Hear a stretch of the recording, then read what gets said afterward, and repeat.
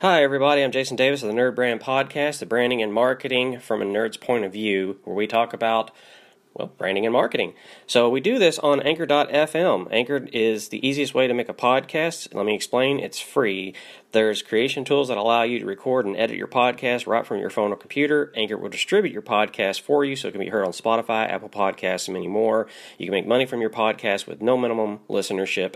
It's everything you need to make a podcast in one place. So download the Anchor app or go to Anchor.fm to get started. Anyways, welcome to the Nerd Brand Podcast, everybody. I'm your host, Jason. That's Mitch, and that's John. And yes, once again, we don't have a guest. Why? Because, we're taking Wait. We're starting? Yeah, why not? I'm not ready. Oh, we're rolling. We're rolling. There's our cold open.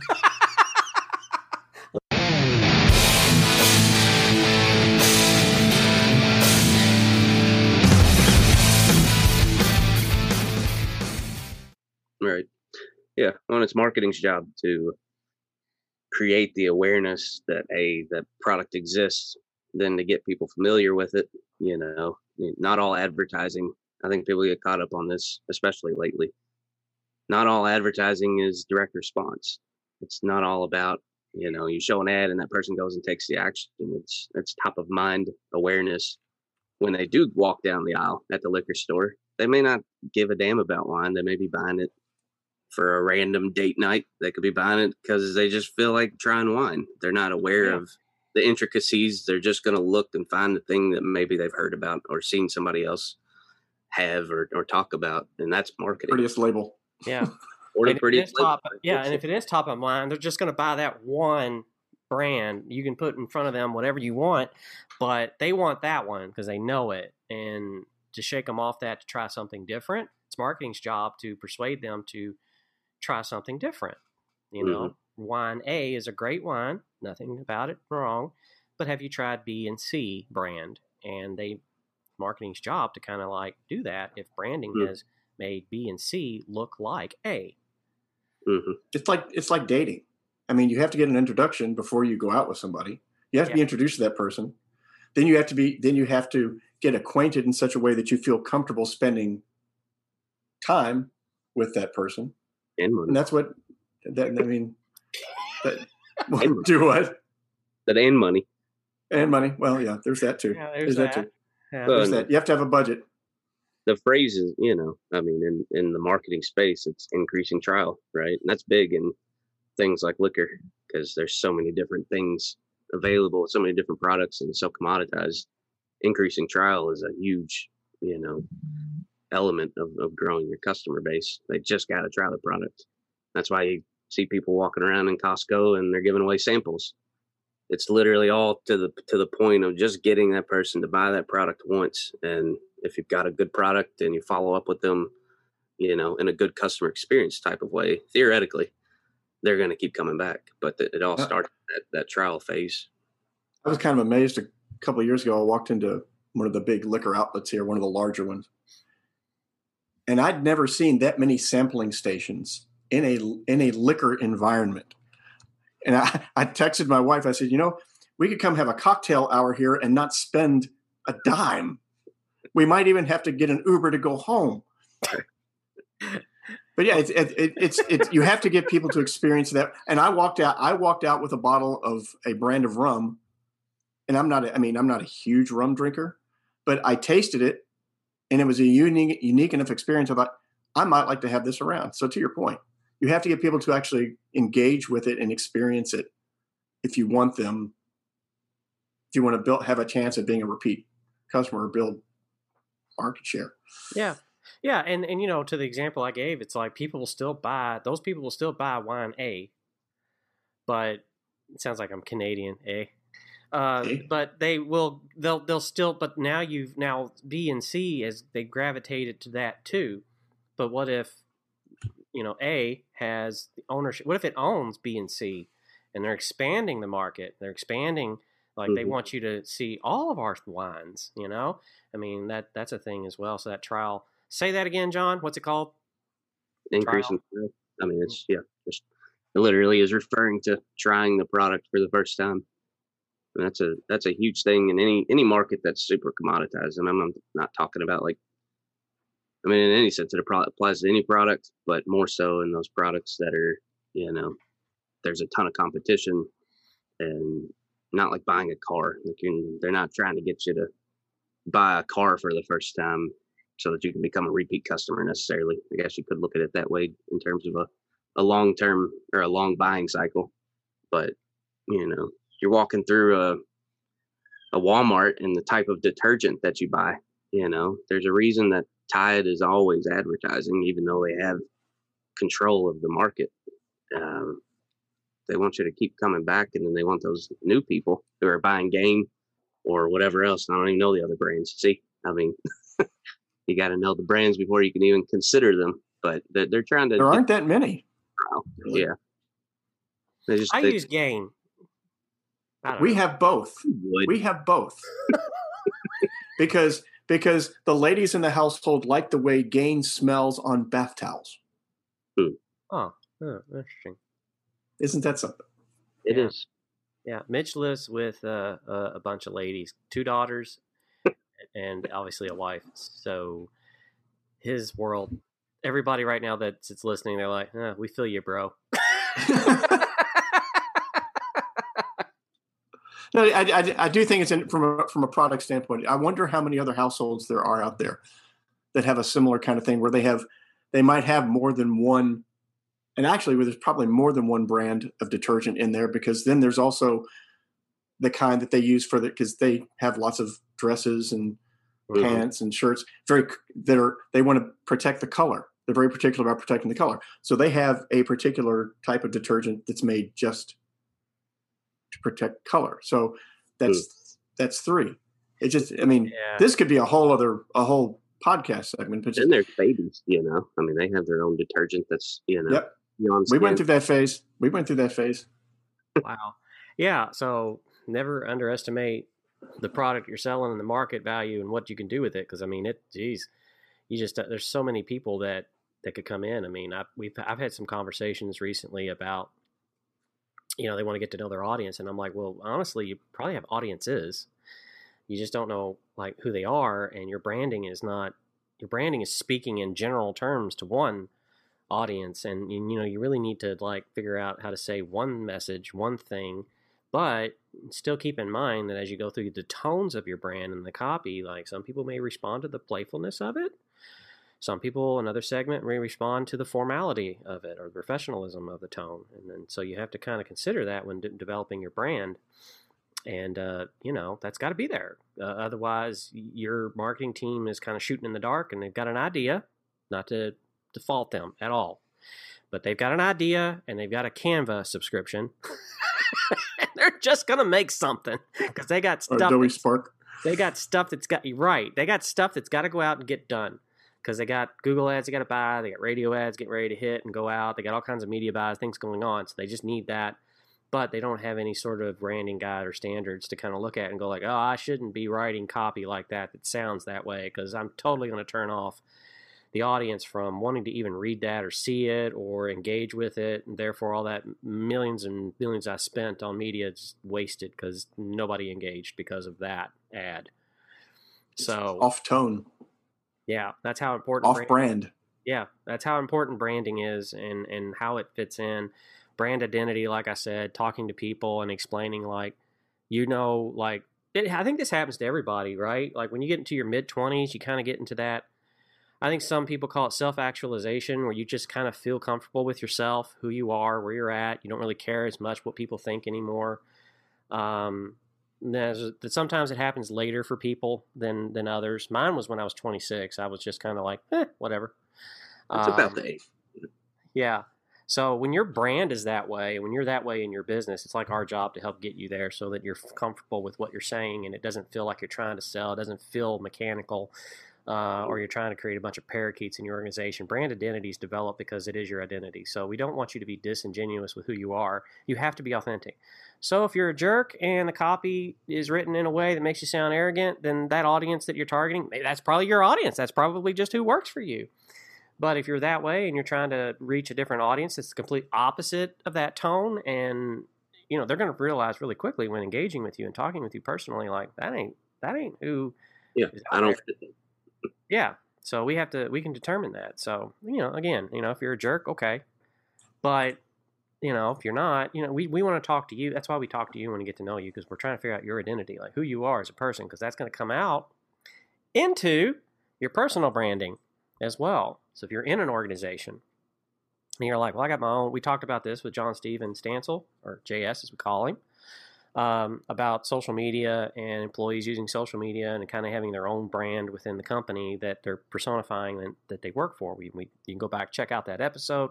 Very interesting story brought up by John about Sherwin-Williams Paint and things that happened with TikTok and all that. Recommend that. But every company's going to have personalities that kind of just, these people they stand out. So take advantage of them, help them know what the boundaries are in personal branding. Or if you are the owner and you're the personal brand, you got to figure out how to segue that to your business at some point. Because it's okay to have a personal brand. And sometimes personal branding happens by accident. If you're out there listening, man, you know who I'm talking to. I'm not going to say his name, but he has a dog. The dog's name's Rocco. And he posts about that fun stuff on LinkedIn about Rocco. Everybody knows him as Rocco. That's not his name. That's his dog's name. So he's developed a personal brand around the dog, but the name of the dog, it's kind of like the Indiana Jones. You remember that? You remember Mitch? It's like, we named the dog Indiana. That was we named the dog Indiana. Yep.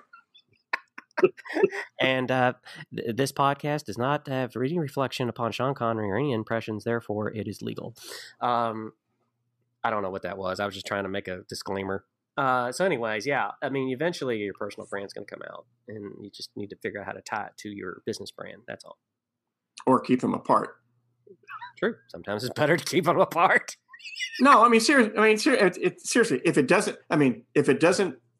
in some tangible way help the brand, you don't want them to connect. You want them to stay independent of one another. You got to be careful. Yeah.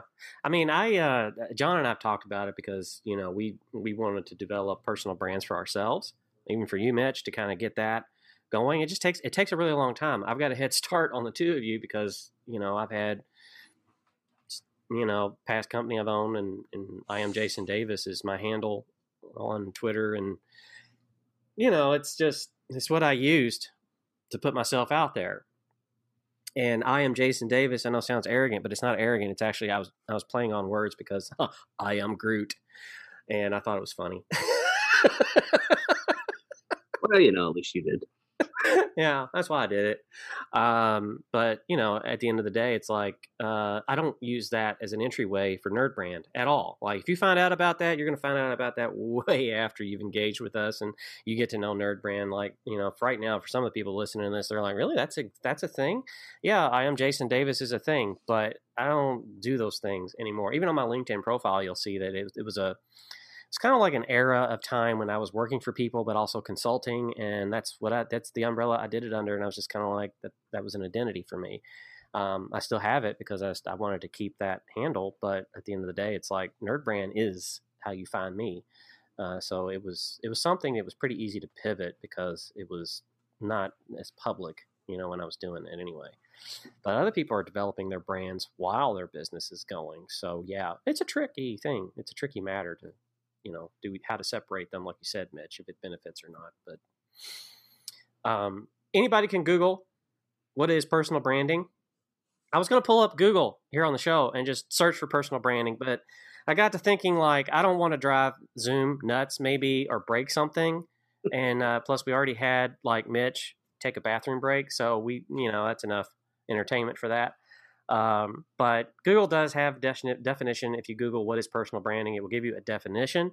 But the one thing that, like I said, that I find is that you kind of look for a term and you find the definition, but there's like no really practical tie-in to how's that used? What is the application of that? And we try to help with that as much as possible too, to actually provide that. So when people talk about telling your brand story, sometimes your brand story is like, you've had this interaction with a successful customer and you did these things for them, and that becomes the brand story.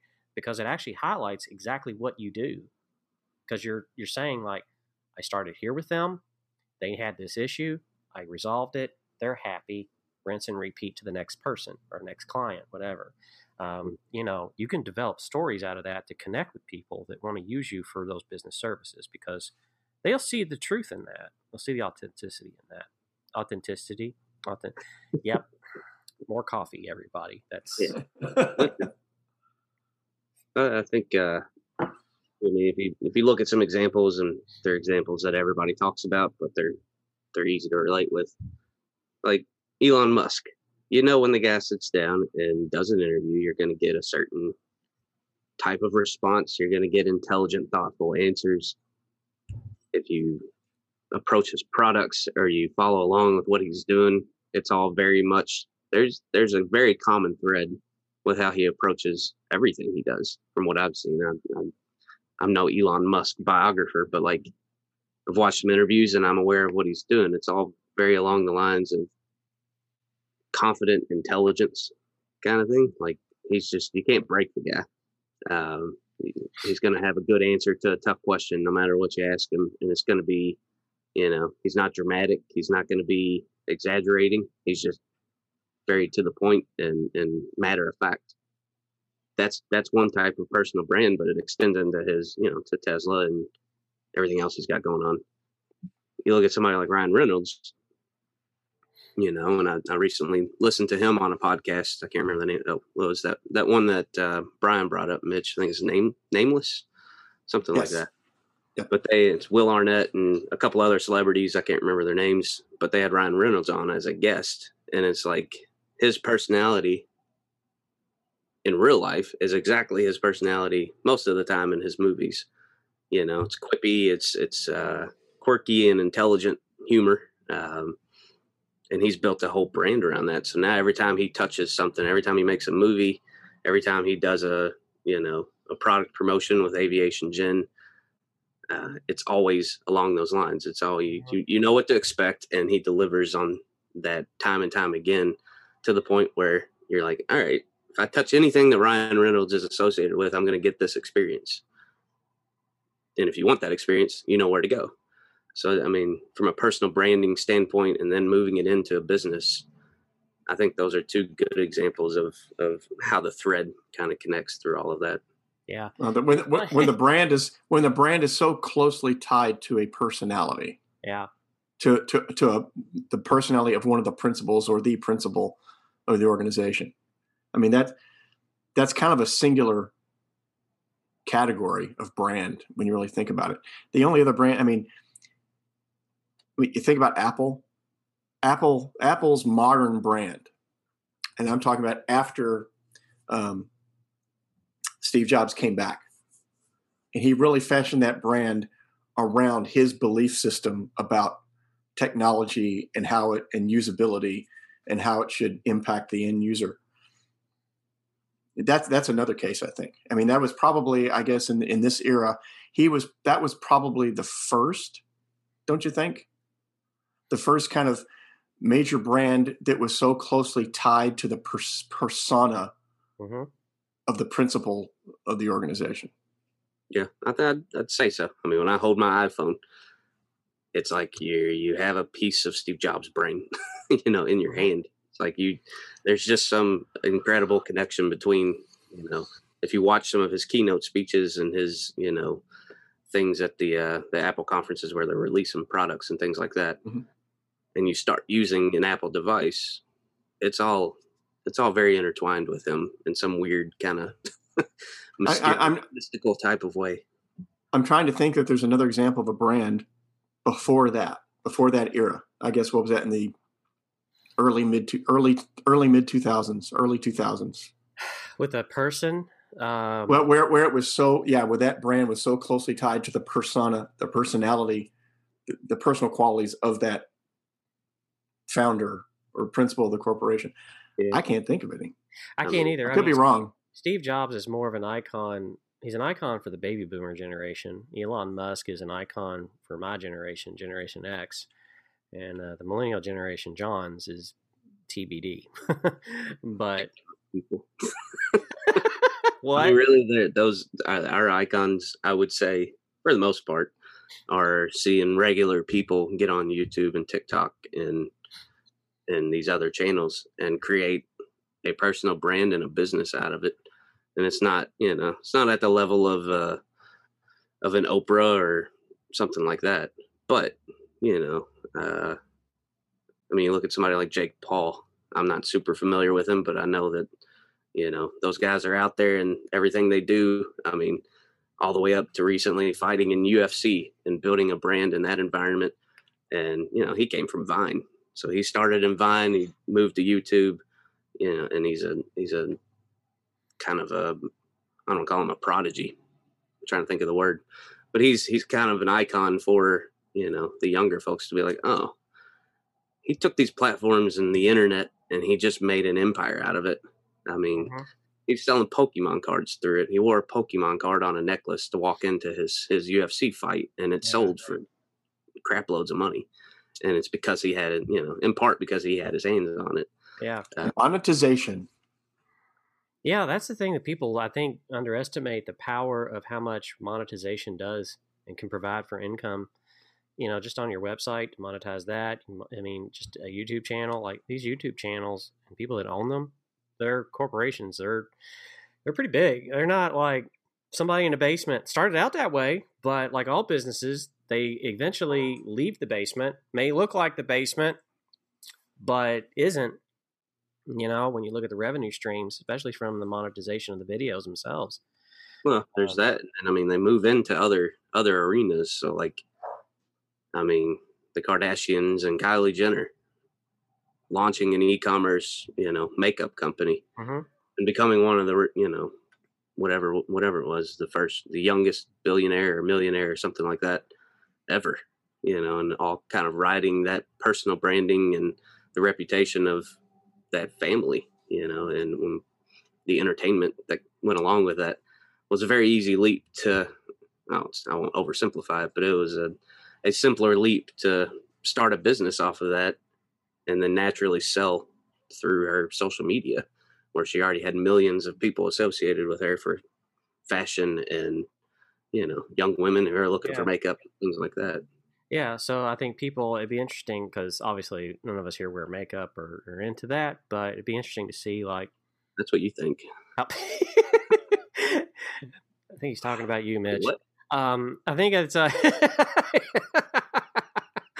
think it's like I wonder how many people look at the person in that arena, Kylie Jenner, and associate her and her business brand, and if they like hear the business brand and know it's her or vice versa, unless they're both named. I don't know. I'm ignorant to that, but that's kind of what I was talking about earlier. Like at some point, it's the personality that was attached to the brand. And you brought up Apple, Steve Jobs was there, intricate.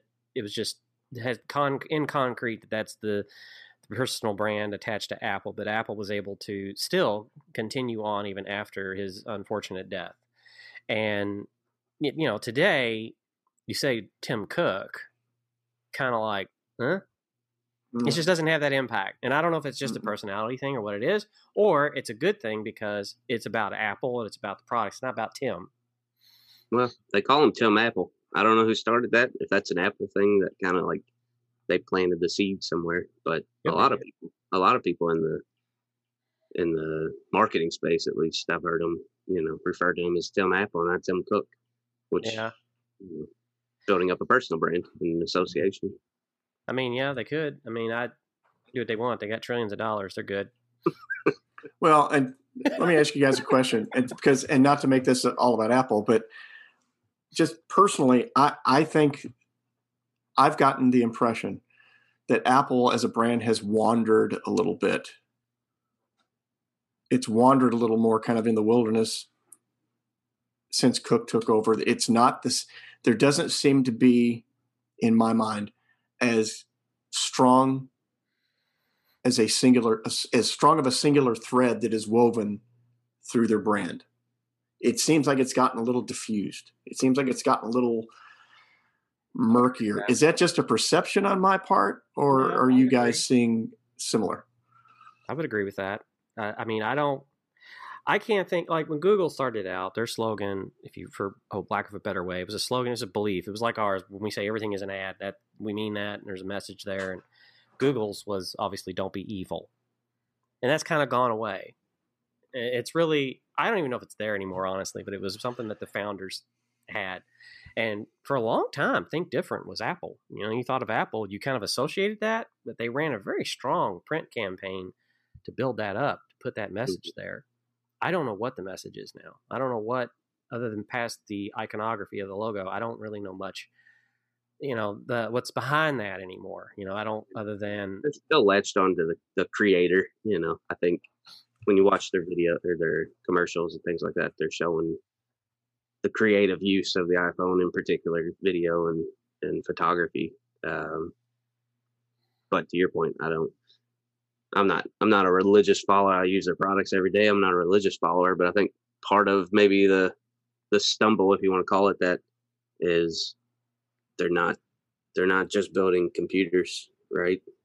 Now they're doing phones. Now they're doing a lot of smart devices, watches, and fitness trackers and things like that. That I think, as you expand your product lines, it's difficult to keep things intact, you know, as you used to. Mm-hmm. Yeah. I can see where it'd be a challenge with having more actual physical products in the marketplace, trying to tie that singular thread, because I think it's still there. I mean, I think deep down that philosophy, the why that we're so big on, that why they do it is still there. It's just that's not the message that's out front anymore. Mm-hmm. It's almost like, here's the next cool gadget, and because it's Apple, you should be interested. Yeah. Well, rather than they've got some severe increases in competition. This is true. In terms of market share outside of the U.S. I mean, the iPhone is not nearly as strong in around the world and in Europe. You know, one of their bigger markets.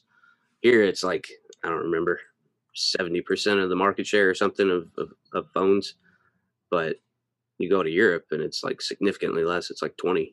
Android has you know. Yeah. Speaking of market share, recently, a couple of days ago, I shared with you guys, and we may just want to put this on our site just to kind of let people know about it, because it's really fascinating. The market share and the value of WordPress in the economy and what it's worth. WordPress is, for those that don't know, is a content management system that was developed in 2003, started out as a blogging platform, and now it's powering websites like Walt Disney Company. You know, for a while it was serving the back-end marketing engine for Uber, and so it's very much out there. Last I looked at, 35% of websites on the internet are powered by it. Of course, that's probably the top 10 million most popular sites like New York Times, Wall Street Journal, WAPO, Washington Post. You know, so at the end of the day, $636 billion is what that does. Now, that's in large in part WooCommerce, which is owned by WordPress because of the e-commerce engine that is in there. But that's an impressive amount of growth and market share. So it's a great case study and you know, information that WP Engine, which is a really great hosting company, that released about that. That's just a whopping number in comparison to where it was 10 years ago. Mm-hmm. And WordPress is still quite a bit an unknown animal, and an obviously just still a misused one. I see people, I'm in all kinds of Facebook groups for, you know, WordPress and marketing and business in general, and it's every day I get on there and I see somebody asking, well, I've got this use, I really want to create a marketing engine and create content and things like that, and I'll see 10 comments being like, well, try Webflow. I'm like, no, just look at the statistics. I mean, you said 35% of websites. When you dig into the content management system market itself, WordPress is what, like 70-something% of CMSs. Mm-hmm. There's a reason. It's not just an anomaly. Yeah, so hand-coded sites go down like that. Downhill. Uphill goes WordPress with those kinds of sites. In comparison to Shopify, Webflow, Squarespace. Yeah, Squarespace, Wix. they occupy such a very tiny minutiae. It's just so minute in comparison to WordPress, this study shows. And I've always told people, like, WordPress is like Corvette. You don't see Chevrolet doing too many Corvette commercials. I honestly haven't seen one in 10 years or more. And the only thing they did that for was some anniversary thing or something, I think, or whatever. Or they needed more Silverado sales, so they threw the truck in there and then showed a Corvette, and that was it, you know? Because Chevy doesn't need to advertise Corvette. Corvette's almost like its own thing. Like, some people wonder if it's even, is that Chevrolet? Well, yeah, it's always been Chevrolet. Fun fact, the Chevrolet emblem is a bow tie, because Chevrolet was the fancy dancy vehicle to buy at the time. That's why they did that. That's what that is. It represents a bow tie. That's probably some useless knowledge for, I don't know, 100% of our audience. Anyway, moving on. Can I share some more useless info? Here, go ahead. I don't know if you guys know this. I'm going to go back to the podcast I was listening to. But Ryan Reynolds, when he kind of made his break, he was 18 and he moved to LA and he was working at Safeway. And so I just thought that was a random cool fact that he went from working the graveyard shift, he said, at Safeway to, his superstardom here. Yeah. I think that I was talking to my wife the other day. I think it's interesting with Ryan Reynolds, and I don't know where this perception comes from in my head, but it is what it is. But to me, when I found out he was Canadian originally, I thought it was funny because you look at in so many of his movies, and just when he talks, there's something about his personality to me that says native California. Yeah. Yeah. That kind of laid back, a little quirky, tongue in cheek. It just comes off as, that seems like a very California persona, but he's Canadian. He's from across the border to the north. Watch the Graham Norton show on YouTube. You can see some clips of interviews that he was doing. Will Smith was on there, and a couple of other actors. Anyway, he was sharing about that. He was like, yeah, the accent comes out when he goes back home to visit. And so he talks about like some of the sayings they do and everything. But the other thing that he shared on that episode was that he did the movie things like, in a world, he kind of did that. And Will Smith was like, really? And so he kind of did one on the couch with, Will Smith, Catherine Zeta-Jones, and Toby Jones, which was another comedian actor. And it's like, it's just what he did. I haven't heard one of those those trailers, that voice in the trailer. I haven't heard that in years. But I thought that was funny too. Huh.